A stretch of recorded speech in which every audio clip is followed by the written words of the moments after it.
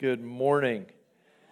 I actually am not going to really teach on, I'll mention it, it'll come up, but I'm not really going to teach on Pentecost Sunday this morning. We're going to continue in our series on the mysteries that Paul talks about in the New Testament. You remember how many there were? 7, good. One person remembers, that's awesome. There were 70 specifically mentioned. But I have a bonus for you later. And we're on the 7th one, so you're probably thinking we're going to be done, but not quite. Anyway, we're going to look at that today. If you want to follow on with your notes, feel free. We'll put the scriptures up as much as we can. So we're talking about, for our list, and they're in no particular order, but they do kind of flow together, and so I've done them in an order where one explains the next one. So if you've missed some, you might want to go back and listen, or you may not understand some of the things I'm saying. Anyway, let's jump in. We're starting this morning with the mystery that he talks about in Ephesians 1, where all things in heaven or earth are gathered into Christ. And you guys all got there early. Amen? Now, let me just read this to you, because it's pretty straightforward. Ephesians 1, verses 9 and 10. Having made known to us the mystery of his will, according to his good pleasure, which he purposed in himself. Now, so this is it. This is his will. This is the end game. This is the whole purpose of everything we read in the Bible, okay?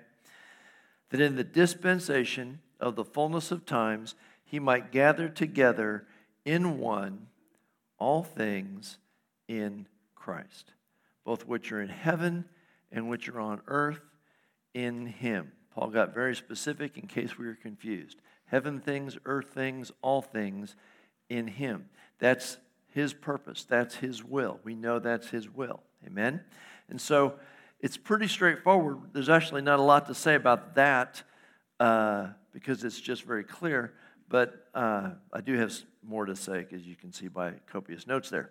I will say this. It's important that we get that this is his end goal, that the end purpose is that we be gathered together in him. He is the place of unity. Let me make this clear. The church, the best church in the world, will never be 100% in agreement in unity of doctrine or what worship songs we need to listen to or which ministry needs to happen at what time. We are going to continue to be a diverse church, and that's okay. Our unity is in him. It is not in our every T and every I doctrine, right? There will always be room for us to have a different angle or slant at the truths that are clear and evident in Scripture. Our unity is in him. He is the place of unity. There's literally a place of unity. So beware of unity based on anything else, because there will be a guy show up talking unity and it won't be in him. Just the scriptures warn us about that guy, remember? So beware of unity in anything else. He is the place of unity. And we talked a few weeks ago in Ephesians 2, one of the mysteries was the one new man, Jew and Gentile. Together, one new man, one new ethnos. And it says very specifically in verse 15 that one new man exists in him, only in him. Understand, it's not just, God's not just saying all of a sudden the races are going to get along. He's saying the only place the one new man exists is in Christ. Outside Christ, it's just not going to happen. You remember us talking about that. So it's very important that we get that the purpose, the mystery of his will, is that we be gathered in him and that he is the place of unity. Amen? Okay, now that you have that, it seems like, we could just stop there and be done. But I want to answer a question. I thought that this would be a good time since we've looked at the end of his will. Oh, and in fact, I did want to say this. He sort of stated this end purpose from the beginning. Paul covers this in Colossians chapter 1. Paul says that all things were created by him, for him, right? It's easy for us to forget that. Everything was made by Jesus for Jesus. Nothing was made for you or me. Now, Jesus is very generous and gives us stuff, but it was all made by him, for him. And in fact, he goes on and says, all things consist in him. He holds, literally, it means he holds all things together. If God wanted to destroy the earth, he doesn't have to do anything more than just quit paying attention, because he's holding it all together. He's that big. So, knowing the end purpose from the beginning, I thought this would be a good time for us to do a brief history of the world from the first Adam to the second Adam, just hitting the high spots. What I think is, if you can get a vision for why God's doing what he's doing in the big picture, it will help us to understand some of the small picture details that are going on in the earth today. Specifically, I want to answer this question. Why all the drama about Israel? We just spent 3 weeks talking about God's love for Israel, how important and how pivotal Israel is. What's the big deal? If God just wants to gather all things together in one thing, why didn't he just do that? Why is he messing around with Israel? Why thousands of years of prophecy and things we don't understand? What's the deal? I'm going to tell you. I'm glad you asked. Now, at the end of the day, it comes down to one simple principle, which I'm going to call the principle of voluntary love. God wants voluntary love. God does not want forced love. How many of you forced your spouse to marry you against their will? Just one. For most of us, that would be, two, okay. For most of us, that would be unsatisfying. Why? We want voluntary love. This is not deep, guys. This is simple. God, the inventor of love, wants voluntary love. So here's what you have to understand. For love to be voluntary, it is intuitively necessary for there to be all other choices, for there to be alternatives. And so God isn't intimidated by us having other choices because he wants voluntary love. In fact, this is the answer to the question that often gets asked, why does God let bad things happen to good people? First of all, there's not really any good people but one. But that aside, here's the answer. Why does God let bad things happen to good people? Voluntary love. Because God has set up a system where he wants us to voluntarily choose to love him. And so he has set up a system where we have every other choice. You know what that means? That means today you can walk out this door and choose to do bad things to good people, and God won't stop you. He will hold you accountable for it in eternity. But he'll let you do it.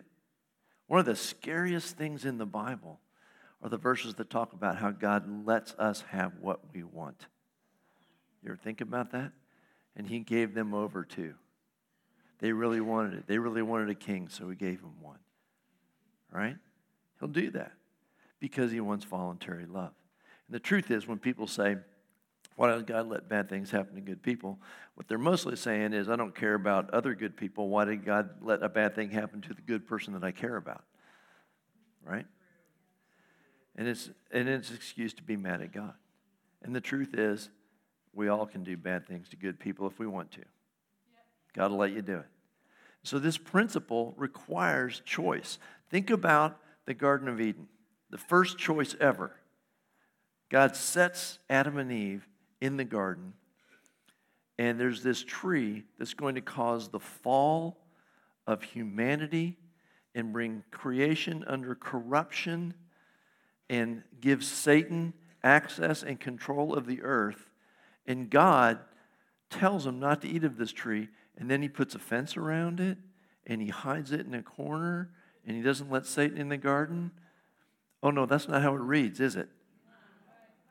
He sets it in the middle of the garden, and he lets Satan wander around in there and talk with Eve and with Adam. What's that about? Voluntary love. Obey me or don't. Right? So we got to get this principle because this is going on in the whole earth. And we're going to, in just a minute, look at something. We're going to look at the Tower of Babel. There's only about 9 verses that describe the entire story of the Tower of Babel. So it's really easy to just relegate that as, just one of those Bible stories that's kind of interesting and, sing songs about it as kids and stuff. But it is pivotal. It is huge. And today, this is the thing I'm hoping that as we understand, we're going to get a bigger picture of what God's doing on the earth because he desires voluntary love and what that has to do with Israel. You ready? All right, so God chooses men to do things. He's choosing you guys to do things. He's chosen me to do things, and he's always done that. So he started out by choosing Adam to be fruitful and multiply and fill the earth, but the problem was the fall. Adam fell, right? Now, we don't have to read very far. We get to Genesis chapter 6, and we read that now the earth has a problem because of the fall, that all the thoughts of men all the time were only wickedness. The earth is steeped in wickedness, so much so that God's going to bring a flood and wipe out all these wicked people. But he has a solution. He chooses a man, Noah.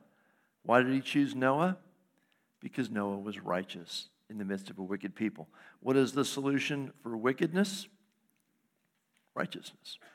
Pretty simple, right? So God's working the problem already. We got a problem of wickedness.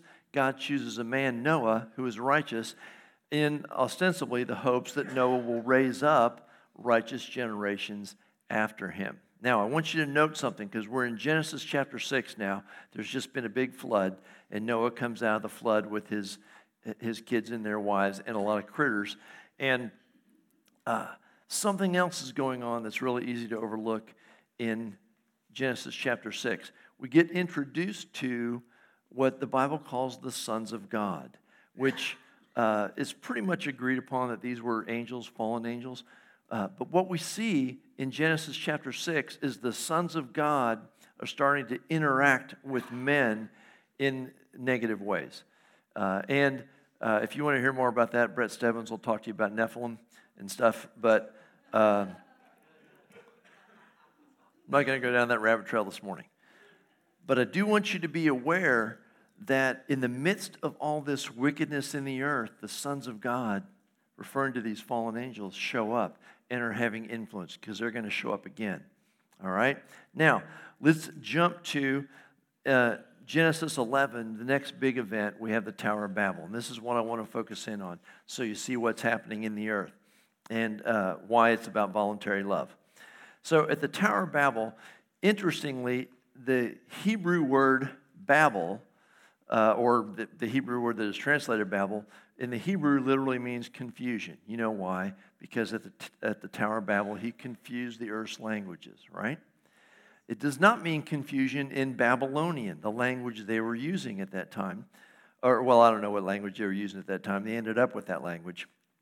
In Babylonian, it means gate of God. You need to understand, they weren't building a big astronomy tower. They weren't literally trying to build a tower that got out of the heavens.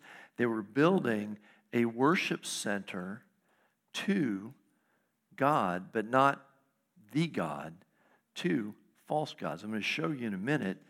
They had entered into idolatry. They had entered into worshiping these sons of God that we saw in Genesis 6, that had begun to interact with the earth. And so the reason Jesus is concerned, or the reason God's concerned about the Tower of Babel, about them being one people with one voice, is because they're seeking the spirit realm, and they're building this, really it's just called a big church, but they're not seeking God. They're seeking these fallen angels as gods. It was an idolatry problem, you understand? So that helps us understand why the Tower of Babel is such a big deal and why God is concerned, because they were about to, with one voice, as one people, the entire earth was about to give itself over to just worshiping devils, worshiping false gods.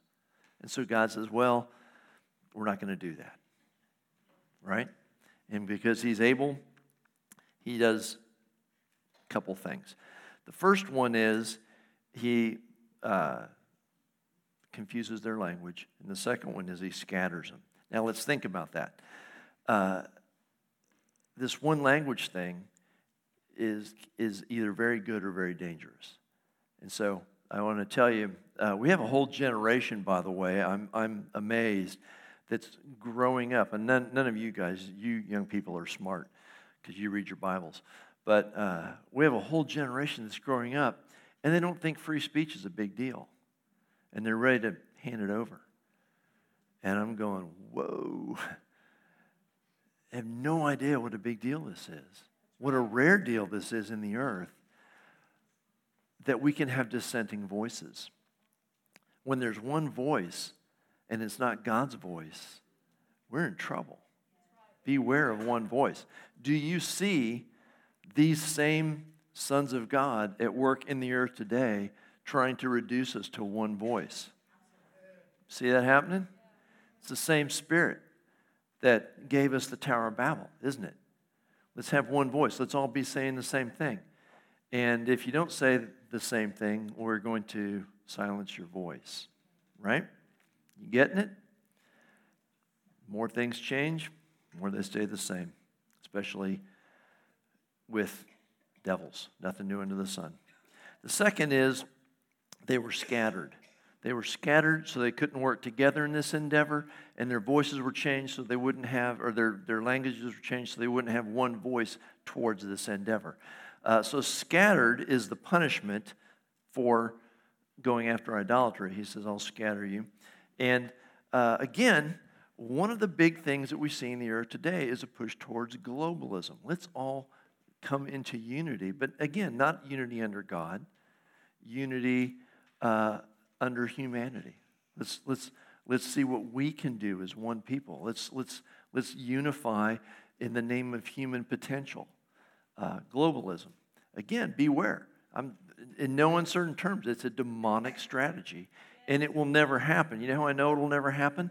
Because Jesus refers to the nations during the millennium, which tells me there'll be nations during the millennium. Not even Jesus wants one world government. He wants nations. He'll just govern all of them. That's how it works. All right. So, you see the big picture, the issue of this demonic control. And understand, it is control. The going after one voice, the going after globalism. It's all a thinly veiled attempt by Satan through the sons of God, the fallen angels, to control the earth. That's it. It's very simple. Does everybody see that? So we should probably avoid this, yeah? Now, the problem, as I've just shown you with the Tower of Babel, was idolatry. Genesis 11. Notice the very first thing, the very first 3 verses in Genesis 12, right after the idolatry issue that God deals with in the Tower of Babel, he chooses a man, Abraham. Abraham was a man of, I know? Faith. He was the man of faith. Wickedness, he chose a righteous man. Idolatry, he chose a man of faith. So I'm going to pick a guy who's going to stay faithful to me. Now, understand, we're going to get to Israel through Abraham, but God didn't choose Israel. God chose Abraham and made Israel from Abraham. It's all about the man of faith. Amen? And so God says, well, I've got an idolatry issue. I'm going to choose a man, Abraham. And here's what happened. I'm going to show you this a minute in Scripture. But here's what happened. He made a nation out of Abraham, obviously the nation of Israel.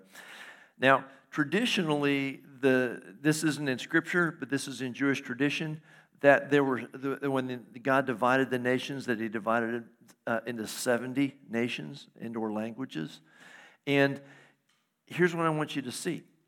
In the midst of that, so he's just divided all the earth that wants to worship fallen angels into 70 nations, and the very next thing he does is he goes, I'm going to take Abraham and I'm going to make my own nation. Remember, Exodus 19, you will be a holy people, a kingdom of priests, a holy nation, my own special people. So what he's doing, what you need to understand, is the whole thing about the Tower of Babel is God saying, you guys want to follow other gods? You go ahead. But what I'm going to do is I'm going to make my own nation that isn't following false gods, and I'm going to set them in the middle of you guys, and I'm going to give you a witness in the earth of what it looks like to follow me versus following those fallen angels. Do you understand? So the whole point of Israel being chosen is a witness in the earth. Voluntary love. God goes, you want to follow those fallen angels? Have at it. I'm just going to make sure that my kingdom is represented so that you have a choice. Amen. And I want you to choose me. You understand what's going on? You see why this was such a big deal. Now, I just told you about it. Let me show it to you in Scripture. And I'm going to use a couple different translations here than I usually use, and I'll explain why. Well, the first one, it's just the NASB translates this better.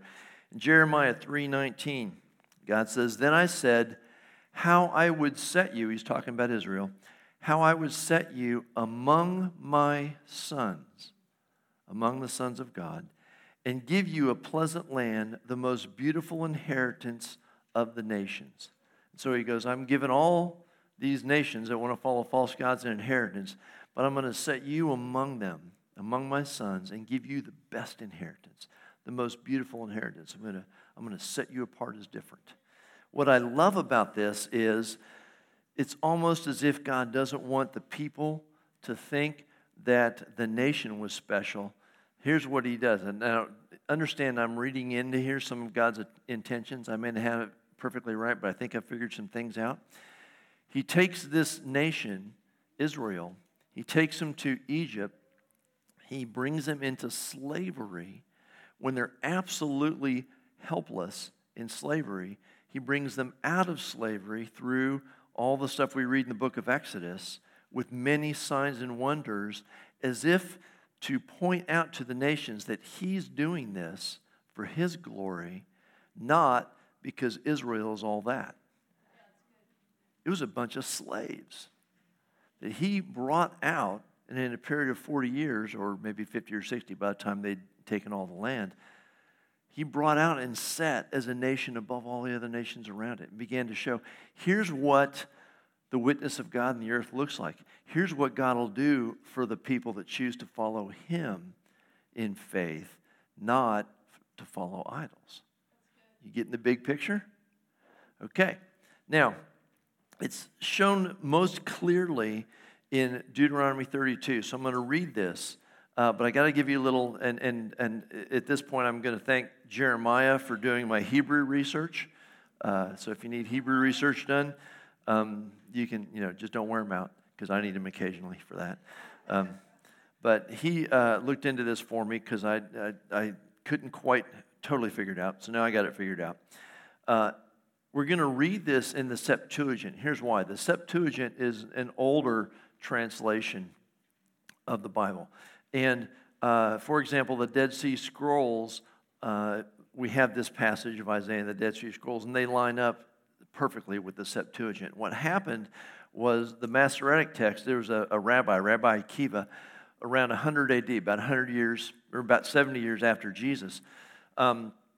He began to do the Masoretic text, and he purposely was changing some things, not interpreting them differently, actually changing a few words. He changed some words about messianic passages because he didn't want the apostles being able to use those verses to convert Jews to Jesus. And this is one of the passages he changed simply because he didn't like the mention of foreign gods, which is actually the point of the passage. So, I'm reading it to you in the Septuagint. In a lot of your translations where it says sons of God, it'll read for you sons of Israel. That's the later Masoretic text where this guy changed it. So everybody follow that. All right, enough background. Let's read this because it's super clear. Deuteronomy 32, 8 through 12. When the Most High divided the nations, what's he talking about? Tower of Babel. Yep. He divided up the nations. When he separated the sons of Adam, that'd be all the people in the earth, and set the bounds of the nations according to the number of the angels or sons of God. Do you see it? He said, all right, I'll just set boundaries in different nations, and you can all have your own demon to worship, your own fallen angel. And then look what he did. He, according to the number of the angels or sons of God, and his people Jacob became the portion of the Lord. He says, and I'll pick one team for myself, and I'll start them out with a disadvantage. Jacob became the portion of the Lord. Israel was the line of his inheritance. He maintained him in the wilderness, in burning thirst in a dry land. He led him about and instructed him, and kept him as the apple of an eye, as an eagle would watch over his brood, and yearns over his young, receives them, having spread his wings, and takes them up on his back. The Lord alone led them. So he's talking about the tender care with which God takes care of his people, contrasting that with the nations of the earth. And then he ends with this: the Lord alone led them, and there was no strange or foreign God with them. It was important that he point that out. He's going, I divided the nations. I let them worship other gods. I picked my own guy. I made him a nation, and no foreign gods among them. Do you understand now why it was such a big deal to God again and again and again to the nation of Israel not to enter into idolatry? Don't marry those women from those other countries. You'll end up worshiping their gods. Don't go in and worship the gods of the people in the land you're taking over. Don't do it. I'm trying to make a point here, Israel. You're my witness in the earth. Don't take up with other gods. You understand what's going on? So, this, incidentally, answers another question. Why has Israel, for literally thousands of years, been persecuted? And on top of that now, the church. Why is the church being persecuted? Because these fallen angels, these sons of God, want to silence the witness of God in the earth. To do that, they have to remove Israel, and now they have to remove the church. We see this in Psalm 2, verses 1 through 3. It says that the nations rage. The nations are angry. And again, we're talking about all the nations of the earth here. Why are the nations raging? They're trying to figure out a way to get out from under God and his Son. It says it right there in Psalm 2. They're raging. We can't have this. We have to be free to choose our own gods, and we can't have the witness of the one true God staring us in the face. We're going to need to get rid of Israel, and now that the church is being grafted in, we're going to need to get rid of them also. The nations have to do this in order to feel comfortable following their own gods.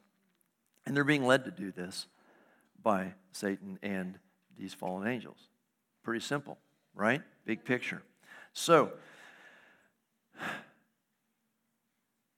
to this day, these same principalities and powers, sons of God, are trying to silence his witness in the earth. And it won't be enough to silence the church, because Israel is still a part of his witness in the earth, which is why Israel will continue to be persecuted until Christ comes and rescues them, right? Very Exodus-like, stand on the Mount of Olives, it splits in two, they run through. Where have we seen that before? Now, just for fun, let's go ahead and get to Jesus here in God choosing men. So he chose Israel, and Israel, well, we'll get to the kind of job Israel did. Now, in the midst of setting Israel up in the promised land, he gives them Moses, and Moses goes up on Mount Sinai and comes down and gives them the law of righteousness. So they understand what righteous behavior is, among which is having no other gods before him, right? Now, we know from reading the Old Testament that Israel tried real hard but failed pretty miserably in the issues of sin and idolatry, right? Like most of us would do, just given our flesh. So, interestingly, again, I want you to tie all this together. This is going to come into play next week too. Because of their idolatry, he led them into captivity. Where'd they go? Babylon, where There used to be a tower, Tower of Babel, right? And it says he led them into captivity and he scattered them. What's the punishment for idolatry? Well, I'm just going to scatter you. You see it? I want you to be a witness in the earth. You're not being a witness in the earth. You're going after other gods. So I'm going to take you back to the Tower of Babel and scatter you. See if that, rings a bell. Incidentally, it must have, because when they came back into the land with the rebuilt temple, they did a lot better with the idolatry thing. They quit going after other gods. All right, so we see that, but here's the real deal. The reason they continued in sin and idolatry, we read in Romans 8. It says, the law is weak through the flesh, because of the flesh. The law cannot make righteous because it's weak because of the flesh. It's just have a weak flesh problem. Anybody relate with that? Good. But the solution, it says in Romans 8 that we've been given the Spirit so that we don't have to walk according to the flesh. Right? The solution to weak flesh is the man Jesus, the giver of the Holy Spirit. Remember, John the Baptist? He will baptize you with the Holy Spirit. He's the giver of the Holy Spirit. We're celebrating that on Pentecost today. Jesus giving us the Holy Spirit so we don't have to walk in the flesh. He gave us a way to overcome the problem of our weak flesh, walking in the Spirit. If we walk in the Spirit, we won't fulfill the lust of the flesh. Galatians 5. Right? God knows what he's doing. Now, I find it interesting that on the day of Pentecost, the Holy Spirit was poured out, and they began to speak in tongues. And all of the different nations that were gathered in Israel heard them in their own language. You know what that is? That's a reverse Babylon. He did a backward Babel.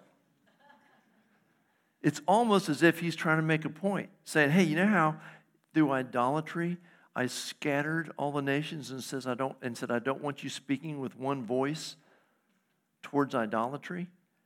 It's almost as if he's saying, in Christ, I'm going to bring all those voices back together. And you're going to speak with one voice again in me. Just my thoughts. Otherwise, I'm just like, where the heck did the tongues thing come from? Remember that. It just pops up. Anyway, we're having fun. All right, so that's my brief history of the earth.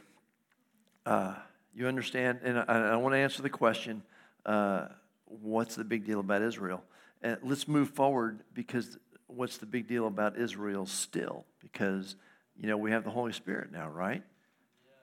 But Israel is still a big deal, and here's why.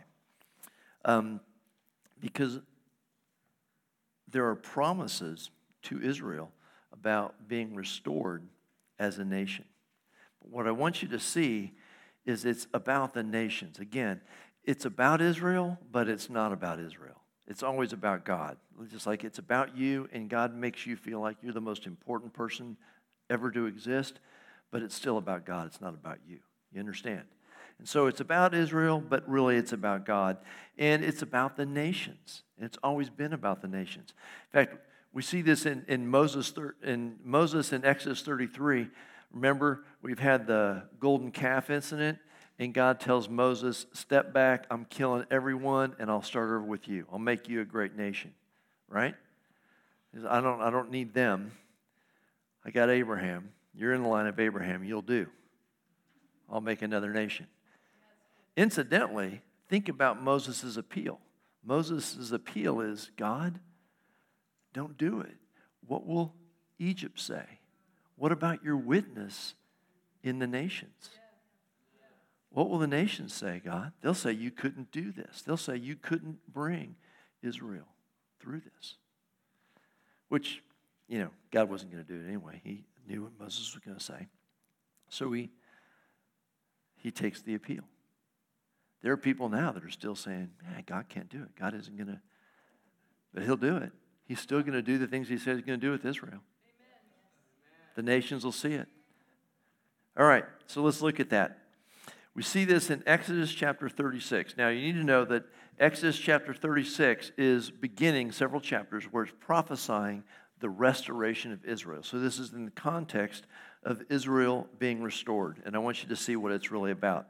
I'm not going to read all the verses. I'm just going to kind of skip through the selective ones.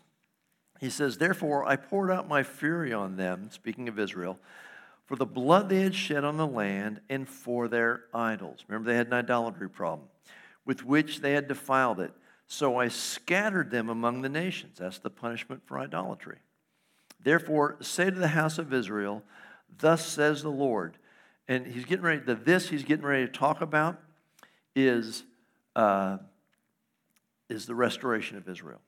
He says, "Thus says the Lord, I do not do this for your sake, O house of Israel, but for my holy name's sake, which you have profaned among the nations wherever you went." Get it? Now, this doesn't negate all the things we just spent the last few weeks learning about the love of God towards Jerusalem and how he's going to reign there and how they're his bride and his people. He still loves them, but he's not doing this for them. He's doing it for his name's sake and for the witness to the nations. He's going, hey, I'm doing this for my name's sake because you were supposed to represent my name before the nations, and instead you profaned my name among the nations. He says, but I'm still going to make it happen. Watch this. "For I will take you from among the nations where I scattered you, gather you out of all the countries, and bring you into your own land. Then I will sprinkle clean water on you, and you shall be clean. I will cleanse you from all your filthiness and from all your idols." We're going to get this idolatry thing dealt with.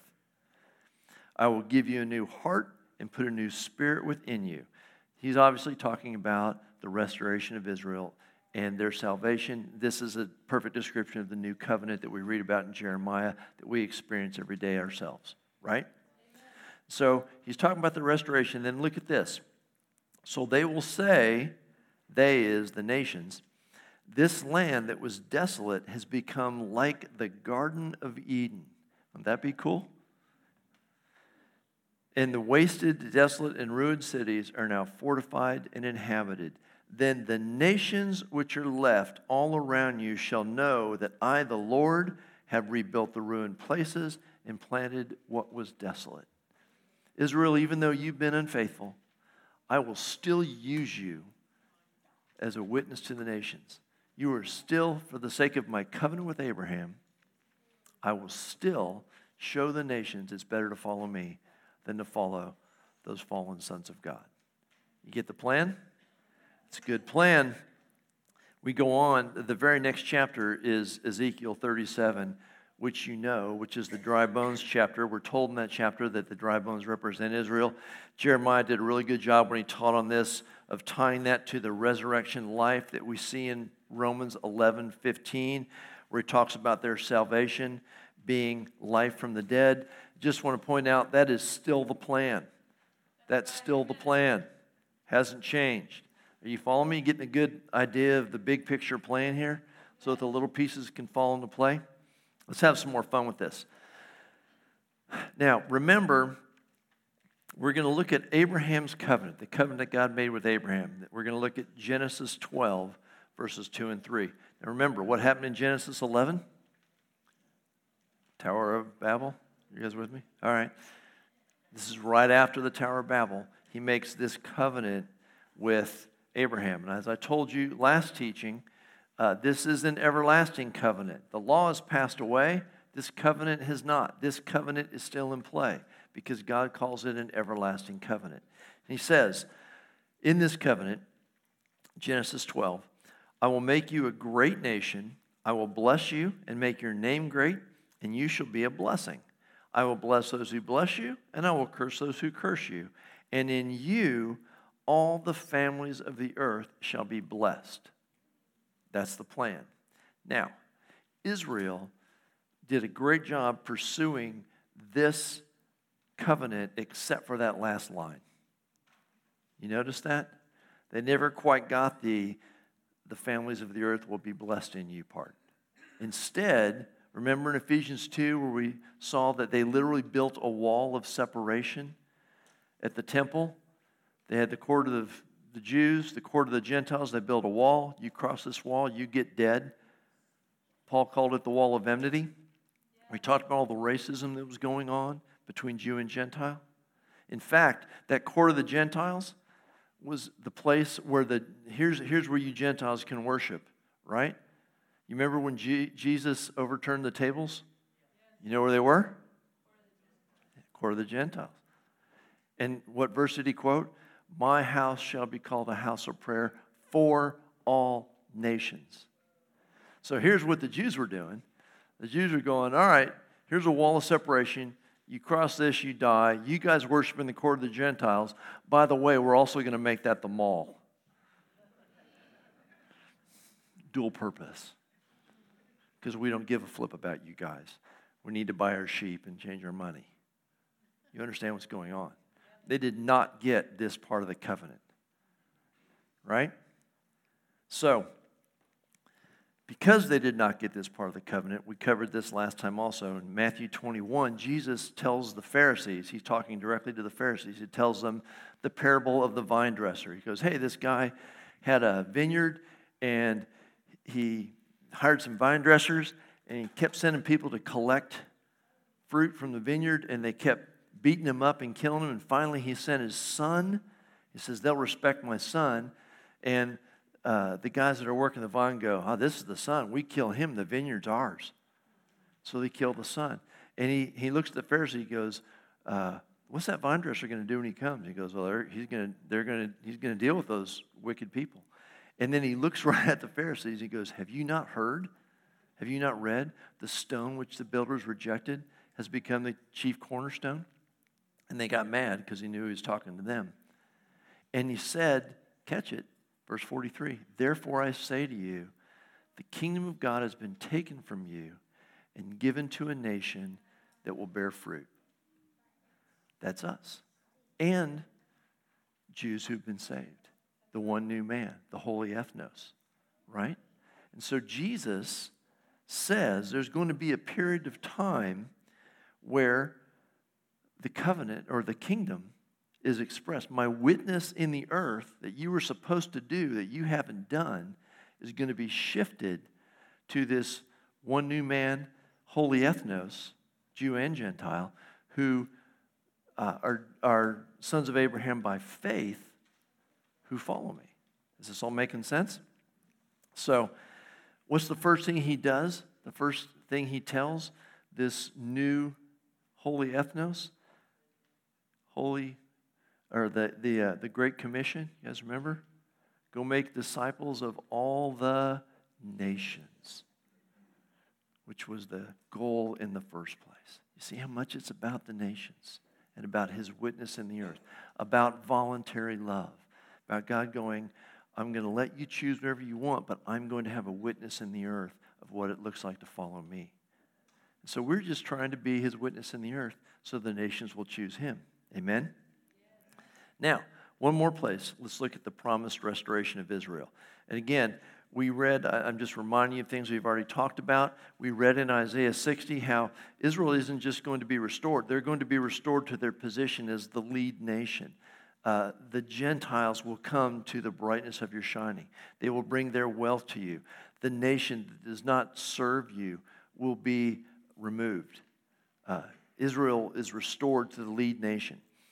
In Acts chapter 3, Peter has just healed somebody, and he's preaching another sermon. It's early in the church, and I want you to see this. I think this is cool. You may not, but I get excited about these things. And he's talking about how they need to repent so that times of refreshing can come from the presence of the Lord. And he goes on here, picking it up in verse 20. And that he may send Jesus Christ, who was preached to you before, whom heaven must receive. Remember, they saw Jesus go up into heaven. Until the time of the restoration of all things. It says he's going to be there until it's time to come back and restore all things. Notably, the restoration of Israel, right? Which God has spoken by the mouth of all his holy prophets since the world began. Still going to happen. Peter's going, still going to happen. Israel's going to be restored. You are the sons of the prophets and of the covenant. Which covenant? Abraham's covenant. Because he's going to quote it. Your sons of the covenant. Here we go. Which God made with our fathers, saying to Abraham, and in your seed all the families of the earth shall be blessed. Here's what I love. He doesn't quote the whole covenant. He just quotes the part they haven't done yet. Did you catch that? He goes, you know that covenant with Abraham? He's going to do this part now. I'm finally getting it. It's about us being a witness to the nations. He's still going to do it. Israel is still going to be a witness to the nations. The one new man is still going to be a witness to the nations. I love that when Peter quotes the covenant, the only thing he quotes is the part about the nations. It's as if he's finally gotten it. Oh, this is why God's going to restore us, because he always intended us to be his witness in the earth to the nations, to the sons of God. Now, so again, I point out to you voluntary love. It's always been about a witness of him in the nations in the midst of all their choices. It's always been about that. And God is not in a hurry. He is patient. He will take his time and let everybody choose. We're going to talk more about that next week. But I do want to show you one other thing. When we talked about the one new man last time, we were in Ephesians 2 and Ephesians 3. I went really fast over this part in Ephesians 3 because I didn't want to hit it then. I'm going to hit it now, so we're going back to that. Look at this. Not only is the one new man, Jew and Gentile, a new nation in Christ, not only are we a witness in the earth to people, to the nations, we're a provocation to Israel, who the part of Israel isn't saved yet, our one new manness. But notice what else we're a witness to. Remember the sons of God, those fallen angels? Check this out. Ephesians 3:10. To the intent, and again, this is in the context of the one new man, to the intent that now the manifold wisdom of God might be made known by the church, that's us, to the principalities and powers in the heavenly places. You get it? God's going, by the way, sons of God, fallen angels, check out this one new man thing I did. You see the wisdom of that? See what I did there? You know, I let all the nations follow you, and I made my own, and I let them choose, and they chose love, and they're even willing to suffer for it. See my wisdom there, fallen angels? Isn't that cool? God's going to use us to even answer them. We are a witness in the earth of the wisdom of God to principalities and powers in heavenly places. I just think that's cool. All right, so let me set you up a little bit for next week, then we're going to wrap up. We pretty much in the New Testament have all of the mystery of God that was a mystery in the Old Testament, now revealed in Christ, explained, and we've just taught through that. We've done all seven. But there's one thing we still don't have, and I just want you to be aware of this because I'm very interested in it. In Revelation chapter 10, verses 3 and 4, John is in heaven walking around with an angel seeing stuff, and he's writing it down so we can know what he saw, except there's these seven thunders, and they utter their voice, and John's fixing to write it down, and the angel goes, no. Seal that up. We're going to save that for the end, right? And so that part we don't know yet. I'm very interested. I think it's prophetic utterances from heaven. I don't know what they are, but I'm very interested in what happens when the seven thunders utter. But let's look at the when of that. We find in Revelation chapter 10 that it happens. It's still hidden from us, so there's one mystery at least remaining. I love where Jeremiah says that, talking about prophecy, that in the end times you shall understand perfectly. I think once we hear those seven voices, however that works out, we're going to go, oh yeah, I got it all now. Anyway, it happens just before the seventh trumpet. In Revelation 10, it's right before the sounding of the seventh trumpet. And it's at the sounding of the seventh trumpet that Christ comes, at the last trumpet. Again, some of you may disagree with me. Feel free. That's what I'm going to teach. So, at his coming, right before these seven thunders utter, and then listen to this, verses 6 and 7. So it's just a couple verses down from the seven thunders. And he swore by him who lives forever and ever, who created heaven and the things that are in it, and earth that are things that are in it, and the sea and the things that are in it, that there should be delay no longer. So there's been a delay for some reason. Again, I think this has to do with voluntary love and all the choices being displayed, and I'll talk more about that next week. There should be delay no longer, but in the days of the sounding of the seventh angel, that's the seventh trumpet, when he is about to sound, the mystery of God would be finished, as he declared to his servants, the prophets. So I just want you to see that the mystery of God is completed at the sounding of the seventh trumpet and the coming of Jesus to establish his reign in the earth, the restoration of Israel, and we all get it. Awesome visual of the big picture. And from understanding that, it's easier to fit in some of the things that are happening in the earth today, right? Now, this begs the question, what is the delay? There'll be delay no longer. Why delay? God, why are you delaying? We'd like you to hurry up. What's the delay? Right? And the answer is found in one more mystery. We're actually going to do one more mystery next week. There's an eighth mystery I didn't tell you about. 2 Thessalonians refers to it as the mystery of lawlessness. And that is, I'm going to use that to explain what the delay is about. So you'll have to come back next week to tell her that one. All right, how's that for a cliffhanger? Does this make sense to you? See how understanding God's intentions with the Tower of Babel give us the big picture. And we begin to see how all this makes sense and why Israel is such a big deal. Simply because he chose Abraham, and the covenant is still in play, to represent his witness in the earth. We've been grafted into that witness. We're just a part of that witness now. And Israel will be grafted back in, and it'll be awesome. Won't that be awesome? All right. All right, let's pray. Oh, Lord, we like your plan. Again, we see wisdom in your plan. Lord, I love that you're using the church to display your wisdom to the sons of God who've been trying to lead the people of earth into demonic idolatry worship for thousands of years. That your wisdom is to use the church and the one new man to display your glory. Lord, we ask you to do it. Lord, we get our part. We get our part with Israel. We get our part with you. Lord, make us your witness in the earth. Lord, I love that in the Great Commission, Lord, you said make disciples of nations. Lord, you've done it. We've seen the gospel spread through the nations in the last 2,000 years. And Lord, I know that every nation will hear the gospel before you come.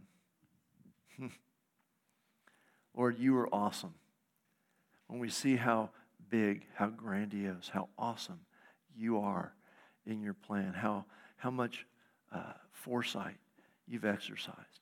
Lord, it's easy to trust you. We just say we trust you. So, Lord, we want Church on the Rock to do her part in your plan.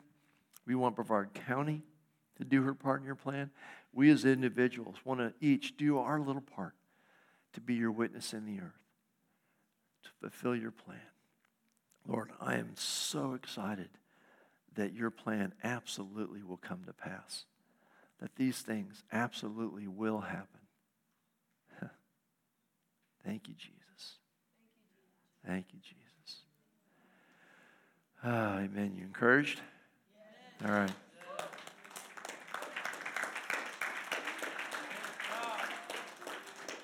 There may be some rough moments in there, but we'll talk about that next week too, how to handle it. All right, who's wrapping us up? Brian, are you wrapping us up? Wrap us up, Brian. Bless them real good, so they'll, go be God's witnesses in the earth. Somebody go save a nation.